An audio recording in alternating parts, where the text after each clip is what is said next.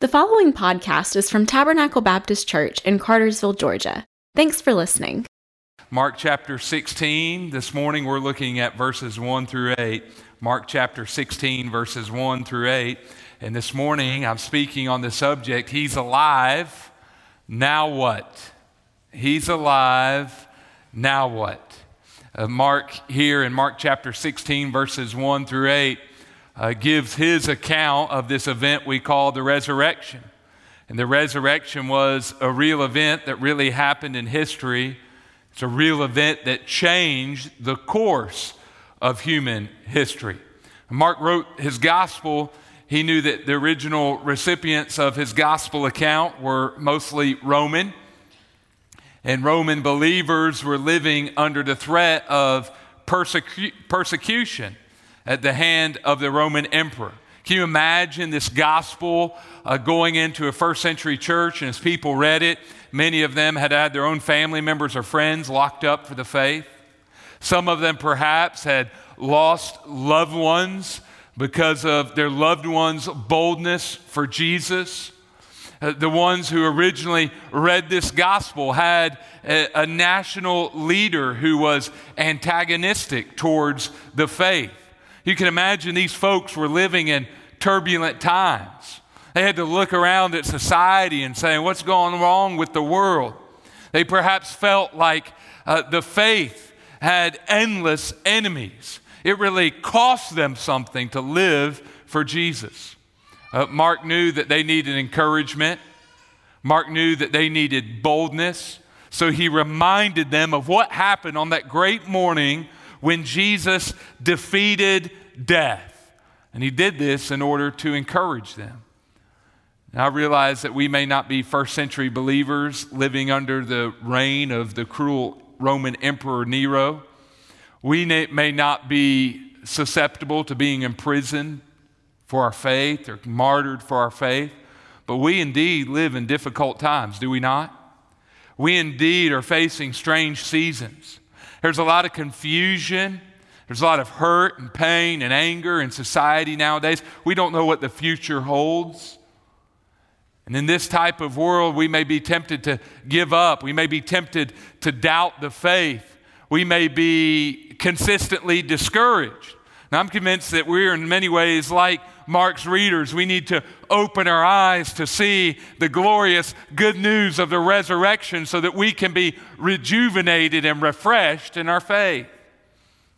I remember several years ago when I went to the first time to an eye doctor.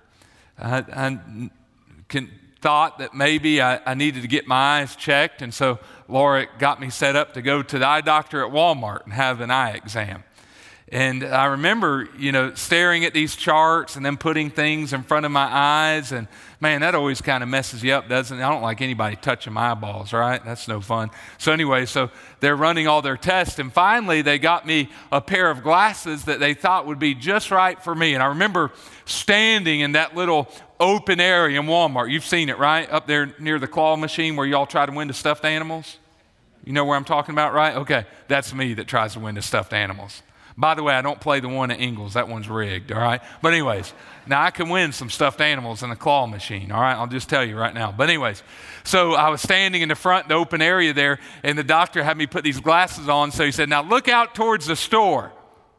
And I remember I could see signs that previously I couldn't read. I could make out boxes on the shelves. It was like I was seeing everything in HD or 4K. Things changed when I got glasses. Now I'm bad, I don't wear my glasses and I ought to. So, little secret, you can sleep on the back row and I can't really tell. See, I can't tell if you're sleeping or not. Are you really paying attention? Okay, so, supposed to wear my glasses. When I wear my glasses, things look different. Now, I'm aware this morning that sometimes we need our spiritual eyesight adjusted spiritually. Sometimes we get so stuck in the rut of life on planet Earth that we forget there is a great God who loves us. We forget that Jesus was the Son of God who carried all of our sins and our guilt and our shame away. We forget that He's defeated death and this world's not our home. We're living for another life. We forget that we've got hope and peace and joy and boldness through Jesus. And we need to remember the resurrection. He's alive. What now? Consider several truths from our text, from our narrative before us.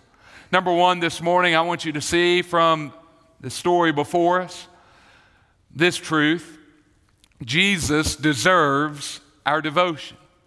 Jesus deserves our devotion. I believe we see this in verses 1 through 2. Read there in your Bible, follow along with me. Follow the story. It says, when the Sabbath was over, Mary Magdalene, Mary the mother of James, and Salome bought spices so that they could go and anoint him. Speaking of Jesus. Very early in the morning, on the first day of the week, they went to the tomb at sunrise. Now notice these three women, Mary, and Salome, go and buy spices when the Sabbath is over. Now, the Sabbath in Jewish thought ended at sundown on Saturday. The Sabbath was Saturday. It was thought to begin at sundown on Friday and end at sundown on Saturday. And notice the posture of these women. As soon as they've got the opportunity to go out and buy something for Jesus, they do it. Good Jews could not buy or sell or trade on the Sabbath. As soon as the sun goes down, they go out and buy spices to anoint the body of Jesus. Many believe this would have been a mixture of olive oil and different spices. Now, it's important to note that the Jews' burial custom was different than that of other ancient cultures. Some could read this text and think that the women are somehow engaging in an Egyptian-like process of preparing or entombing a body. The Jews had no such process. What they did on this occasion was not for preserving the body necessarily. What they did here in Jewish thought was a sign of respect. It was a ceremonial way of showing one's love for the loved one who had passed away. So notice this, these women here are not meeting a practical need, entombing the body of Jesus. They are engaging in an affectionate act, paying their last respects, showing their love for our Lord. Look at verse number 2, how the text continues. It says, very early in the morning, on the first day of the week, they went to the tomb at sunrise. So it's the first day of the week, Sunday. It will soon become the new Sabbath, the day of worship for God's people. Notice they go very early in the morning. So they buy the spices on Saturday evening. Then they get up very early the next morning. Now, what time do you think that is? How early is early for y'all? Tell me out loud. Somebody just throw something at me. 6 a.m., all right, 6 a.m. Anybody think 8 a.m. when you think early? Anybody doing pretty good to get up by 10 a.m., all right? Anyway, just want to be free in Jesus and admit it this morning, all right?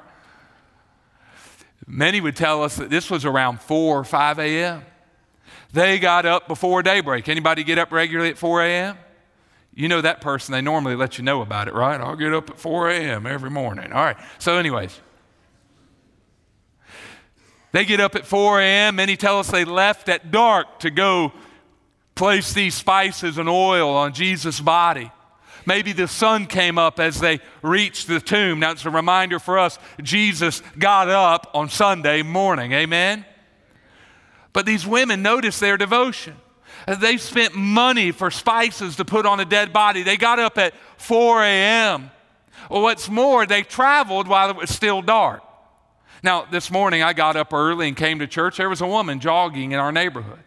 Not really a big deal. But in the first century world, for a woman or two women to be out walking and traveling, we believe this trip was around 2 miles from Bethany to the tomb. For women to be alone traveling was unheard of in first century world. This wasn't considered safe or kosher, if you will. What are these women doing? They're compelled. They love Jesus. They're brokenhearted over his death. They've got to go see him. They've got to fulfill their obligations and show their last sign of respect to the Lord. Notice their devotion. Notice their regard. Notice their seriousness and their love for Jesus. And we get this great lesson from the resurrection scene. Jesus deserves our devotion. Oh, this morning, can I ask you, in your heart and mind, is there an affection for the Lord similar to the one these women had? Are you willing to spend your resources in worship and service to Him? Are you willing to give of your time for Him? Are you willing to experience some danger on His behalf? Hey, in your life, is He a priority? Do you even think about Him during the week? Are you leveraging your time and your talent and your treasures and service for His kingdom? Do you spend time with Him listening to what He has to say through His Word? Do you worship Him and pray and talk to Him during the week? Is He in your heart? Notice that the Bible here reminds us, when it comes to King Jesus, He deserves our devotion. These women gave their devotion so well. Number 2 this morning from our text, notice that what we see in the following verses, not only does Jesus deserve our devotion, but we see, secondly, from our text, this great truth. Not only does Jesus deserve our devotion, but we must keep His promises in mind. Jesus deserves our devotion, but number 2 this morning, we see we must keep His promises in mind. Follow along with me. In verse number 3, it says, they were saying to one another, who will roll away the stone from the entrance to the tomb for us? So the original language depicts this conversation that is continual. In other words, they keep on saying this over and over again. As they're walking the 2 miles, they have repeatedly said to one another, what are we going to do about the stone in front of the entrance to the tomb? You see, a first century tomb was many times dug out of a hillside. There would be a narrow entrance that went into a large inner chamber. The front of that entrance to the tomb, there was normally a heavy stone rolled in front of the entrance to secure the entrance to the tomb. And many times such a stone would require the manpower of 2 to 3 men. We read in one gospel account that Joseph Arimathea was able somehow to roll this stone in front of the entrance to the tomb. But here the women know, we're not going to be able to roll the stone away. We're going to need help. Now notice in their question that they have concluded that Jesus is dead. The resurrection is not on their radar. Now, it should have been, because earlier in Mark's gospel, Mark chapter 8, verse 31, Jesus had told the disciples, hey, I'm going to die, I'm going to be killed, but 3 days later, I will be raised. He said that in Mark 8:31. But not only did he say it in Mark 8:31, he said it in Mark 9:31 as well. 2 times he told them, I will be killed, then I will be raised. And as if that wasn't enough, he told them again in Mark 10:34. 3 times the Lord had told them, I will be killed, and then I will be raised. And as if 3 times wasn't enough, he told them on a 4th occasion, Mark 14:28, Son of Man will be raised, go meet him afterwards in Galilee. So notice these women here. They have forgotten Jesus' promises. They aren't thinking about the words of our Lord. As one have said, they have concluded that Jesus is dead. There is no hope that He is alive in their minds.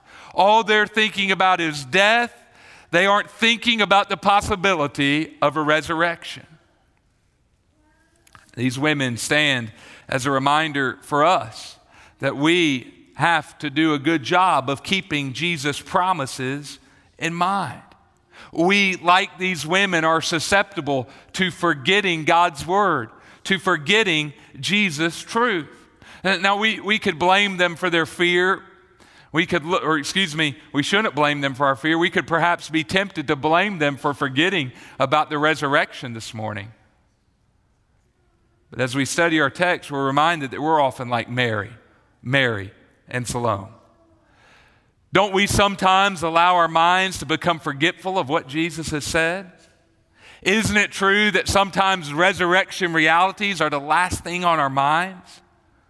May we be on guard against the busyness and disappointments and enticements of a fallen world. May we be on guard to not allow such things to blind our minds and our thinking from gospel truth.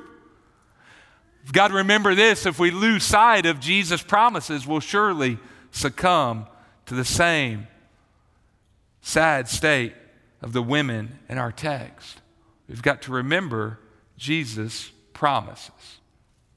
Number 3 this morning, I want you to see this truth from our text. We have to stay confident that the resurrection really happened.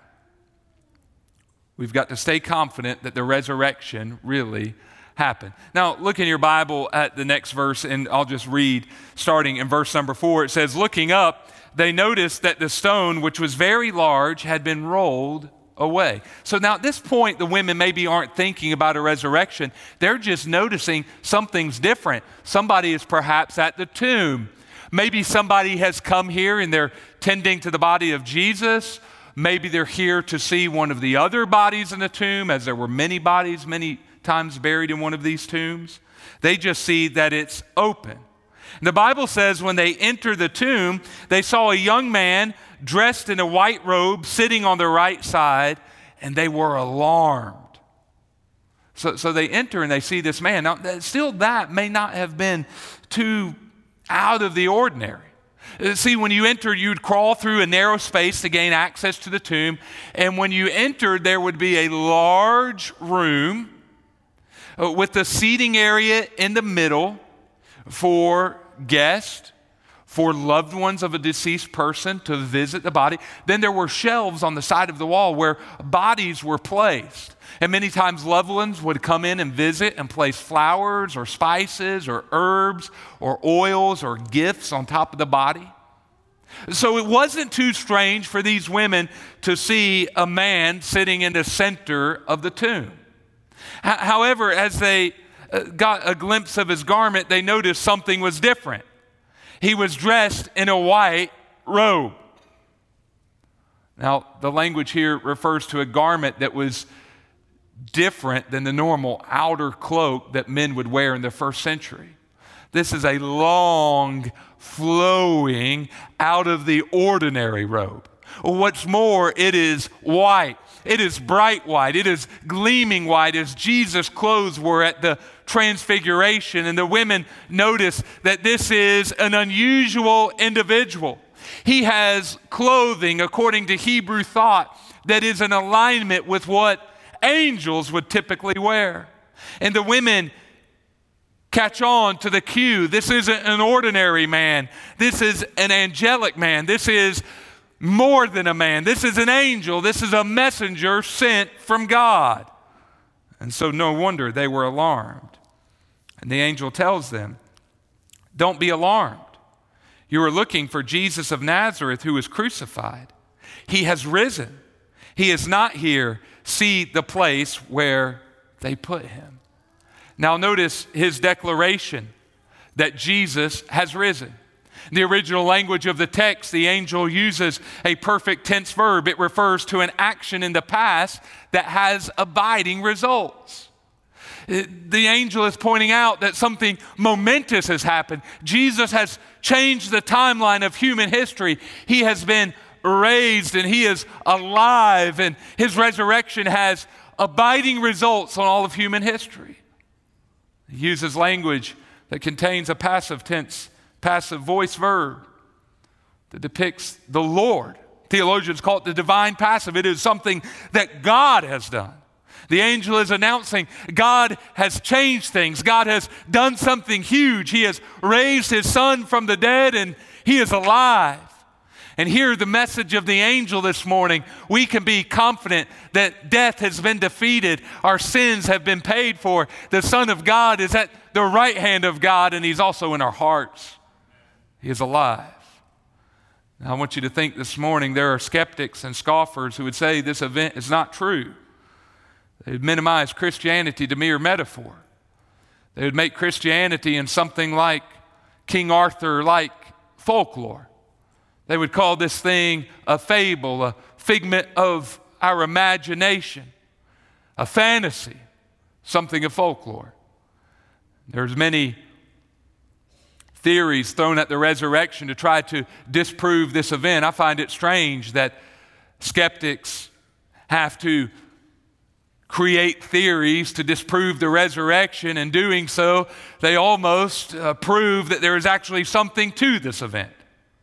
See, many religionists and many philosophers who are anti-Christian know that there is indeed merit to Christianity because of the years of changed lives, because of the devotion of God's children.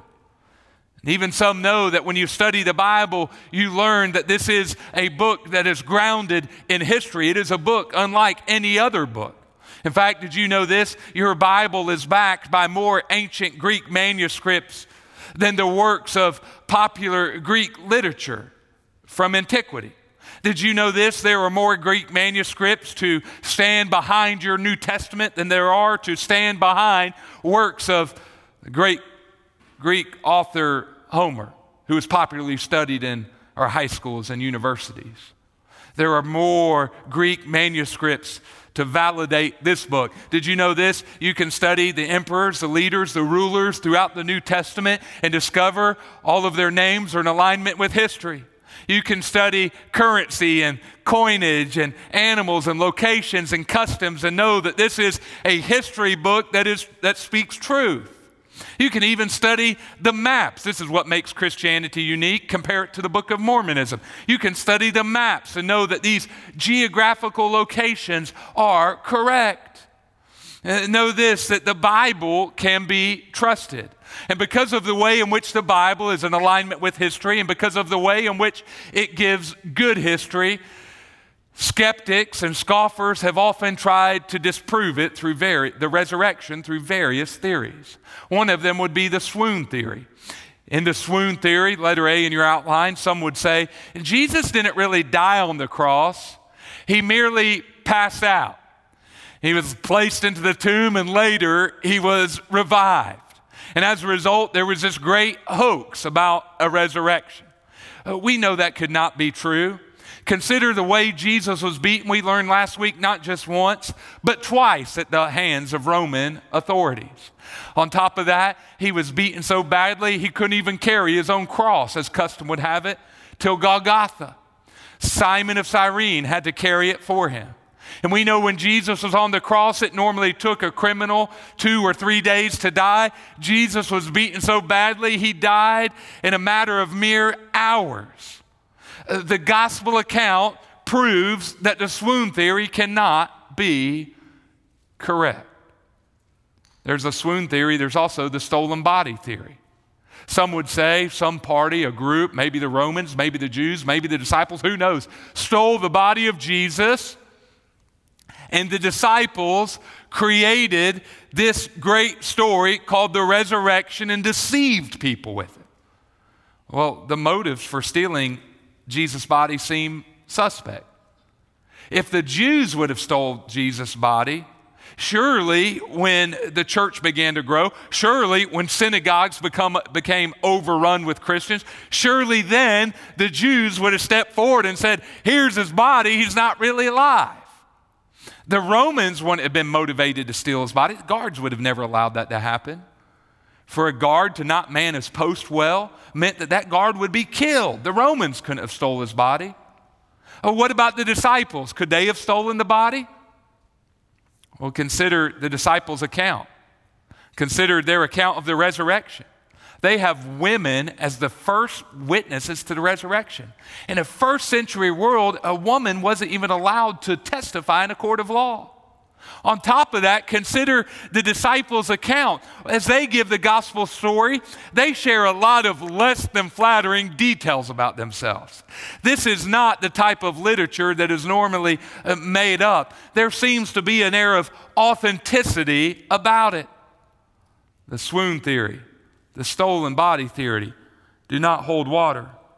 Thirdly, there's also what we would call the substitute theory. Some postulate that a body double was sent from Galilee to Jerusalem to die. And Jesus didn't really die on the cross, but someone died in his place. Now we could ask about that theory. What type of individual would willingly go to the horrors of the cross on behalf of someone else? We have to answer only God would do that. Only God would send his son to embrace that type of pain on behalf of someone else. Substitute theory doesn't seem to hold water. You could also think about this. When Jesus was on the cross, people walked by and mocked him. They knew who he was. They knew it was Jesus. They had seen him teach. They actually, while he was on the cross, quoted his sermons back to him and insulting him. They knew this was not a body double. It was indeed the Galilean. It was indeed Jesus. The substitute theory does not seem to hold water. Why do you share all of this morning? Church, I want to remind you that we can have confidence in the resurrection. Indeed, we have a faith, but we have a reasonable faith. Now, I'll never forget, on one occasion, I had a group of Mormons knock on my door. Now, they're often a little bit overwhelmed at first after they knocked on my door. But I've learned this about them. When they have someone who will actually talk to them, they will continue to talk to them. They'll come back and visit over and over and over and over again. On one occasion, I kept bringing up history. I kept bringing up different things about the Book of Mormon. The fact that it's never been discovered that there's an actual language called Reformed Egyptian. The Mormons would propose that at the Hill of Cumorah in New York, there was this great battle where 2 million people died, and you can't find any archaeological evidence of that event. Whereas an event like the death that happened at Mount Masada, we can find in history, we can find in the dirt all types of archaeological evidence. And as I kept up bringing up that evidence and kept arguing for the Christian faith and for the Bible and the folly of Mormonism, finally one broke down crying and said, "You've just got to have faith." I said, "I do have faith, but I have a reasonable faith that's built in a historical event called the resurrection. It was verified by eyewitnesses. There's nothing in this book that's out of alignment with history." And know this morning, church, you can be confident. You have a faith, but you have a reasonable faith, and the crucifixion and the resurrection are real events in history that change history. We learned this morning we can be confident in the resurrection. And number 4 this morning, we see this great truth. We see from our Bible that the Lord is always willing to restore us when we fail. Look at verse number 7. As the story continues, the angel tells the women there, "But go tell his disciples and Peter."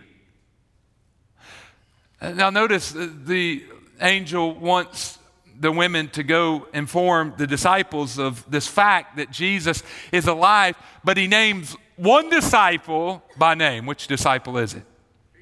Any idea why he would name Peter by name? Maybe this goes back to Matthew chapter 15, that Peter's going to have a hand in the establishment of the church, and he will.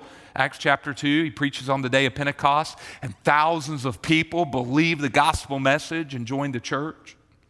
Maybe it has something to do with that, but I think it also has something to do with the fact that Peter had recently denied the Lord.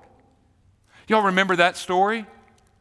Jesus is arrested and all of the disciples flee. Peter sticks around at a distance, trying to see what happens to Jesus. One person approaches him and says, "You were with him, weren't you? You're one of his followers." Peter says, I don't know what you're talking about. Second person, "Yeah, you are. You're one of Jesus' cohorts." "No, not me." Third person approaches him. Yeah, you are. We can tell by your accent you're from the north. Peter curses and denying that he knew Jesus. And here on resurrection morning, the Lord gives us this little tidbit. The angel mentions the name of Peter. Why?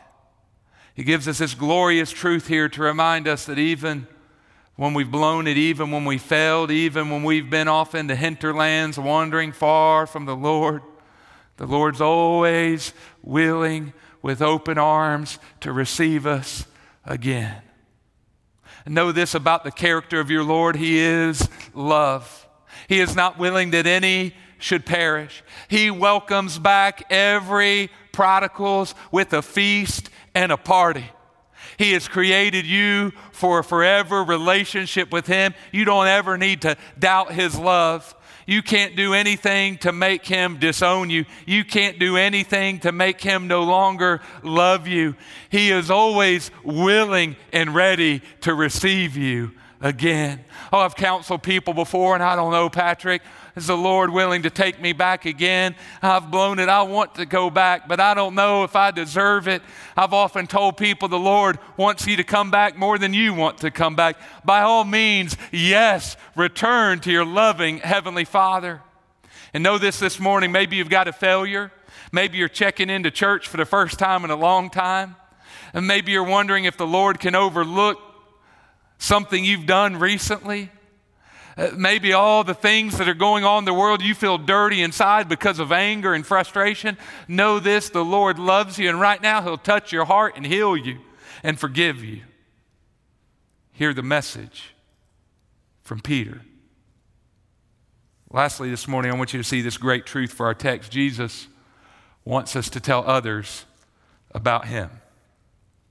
He says, go tell His disciples and Peter, He's going ahead of you to Galilee. So Jesus got up from the grave and He went walking to Galilee, back up to the north country.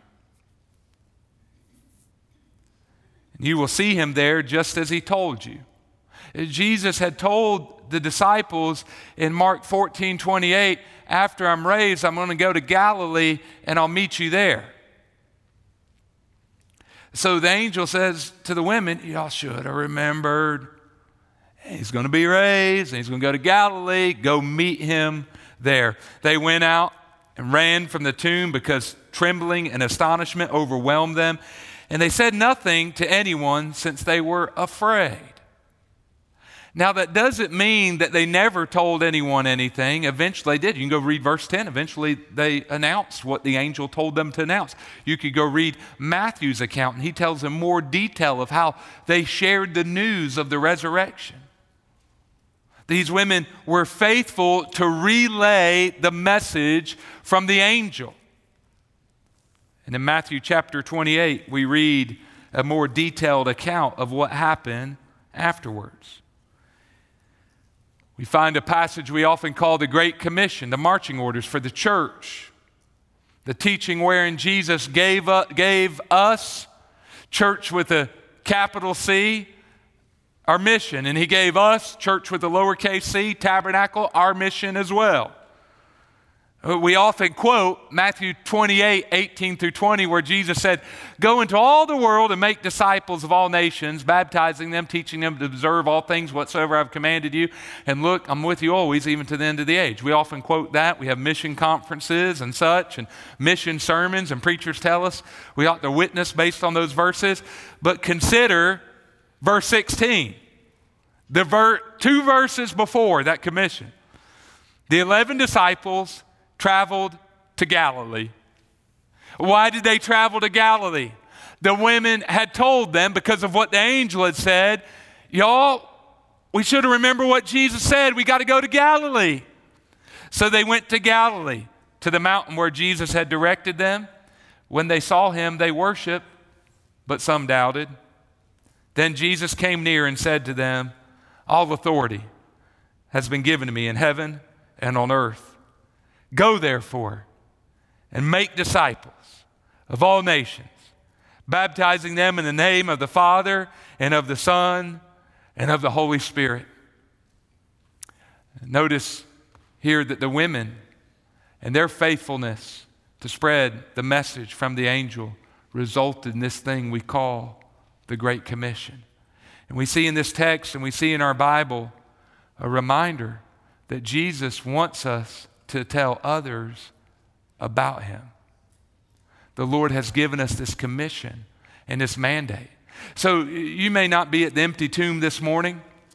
You may not be a first-hand eyewitness to the resurrection as these women were. But know this, the Lord wants to use you to tell others about him.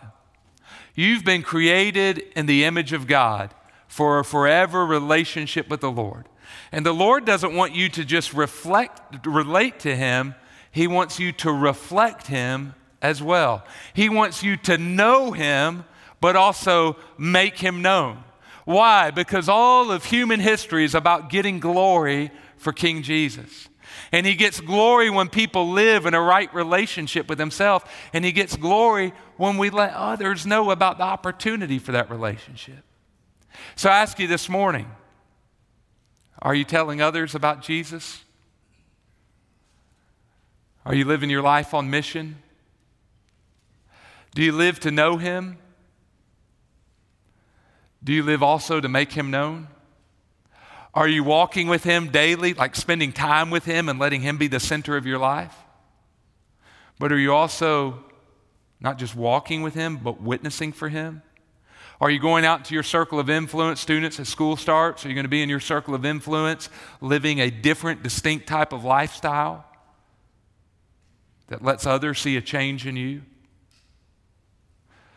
Friends, are you going into your place of work and showing and radiating the life and love of Jesus? Are you fighting hard against sin in your life that may keep others from seeing Jesus in you? Are you making war against those bad attitudes that don't represent Christ well? And then what's more, are you prepared? Have you studied the Word? Have you prepared a quick testimony or a gospel presentation? Are you ready when people say, hey, there's something different about you? Are you ready when someone goes through the trial and they ask for help? Are you ready to tell someone about Jesus? Know this, we've got the same mandate as these women. The Lord wants us to tell others about him. So live the life. Be prepared to share gospel words and pray. Make a list of individuals like the one I've got in the back of my Bible of individuals to whom you can witness. And know this, your mission isn't just to enjoy God. Your mission is to glorify God. You've been called to walk with him and witness for him as well. Oh, and if there's something we need in this dark world in which we live in, it's a revival of evangelism and the local church. Believers telling others about Jesus. For more information, visit us online at tabernaclebaptist.org. Thanks for listening.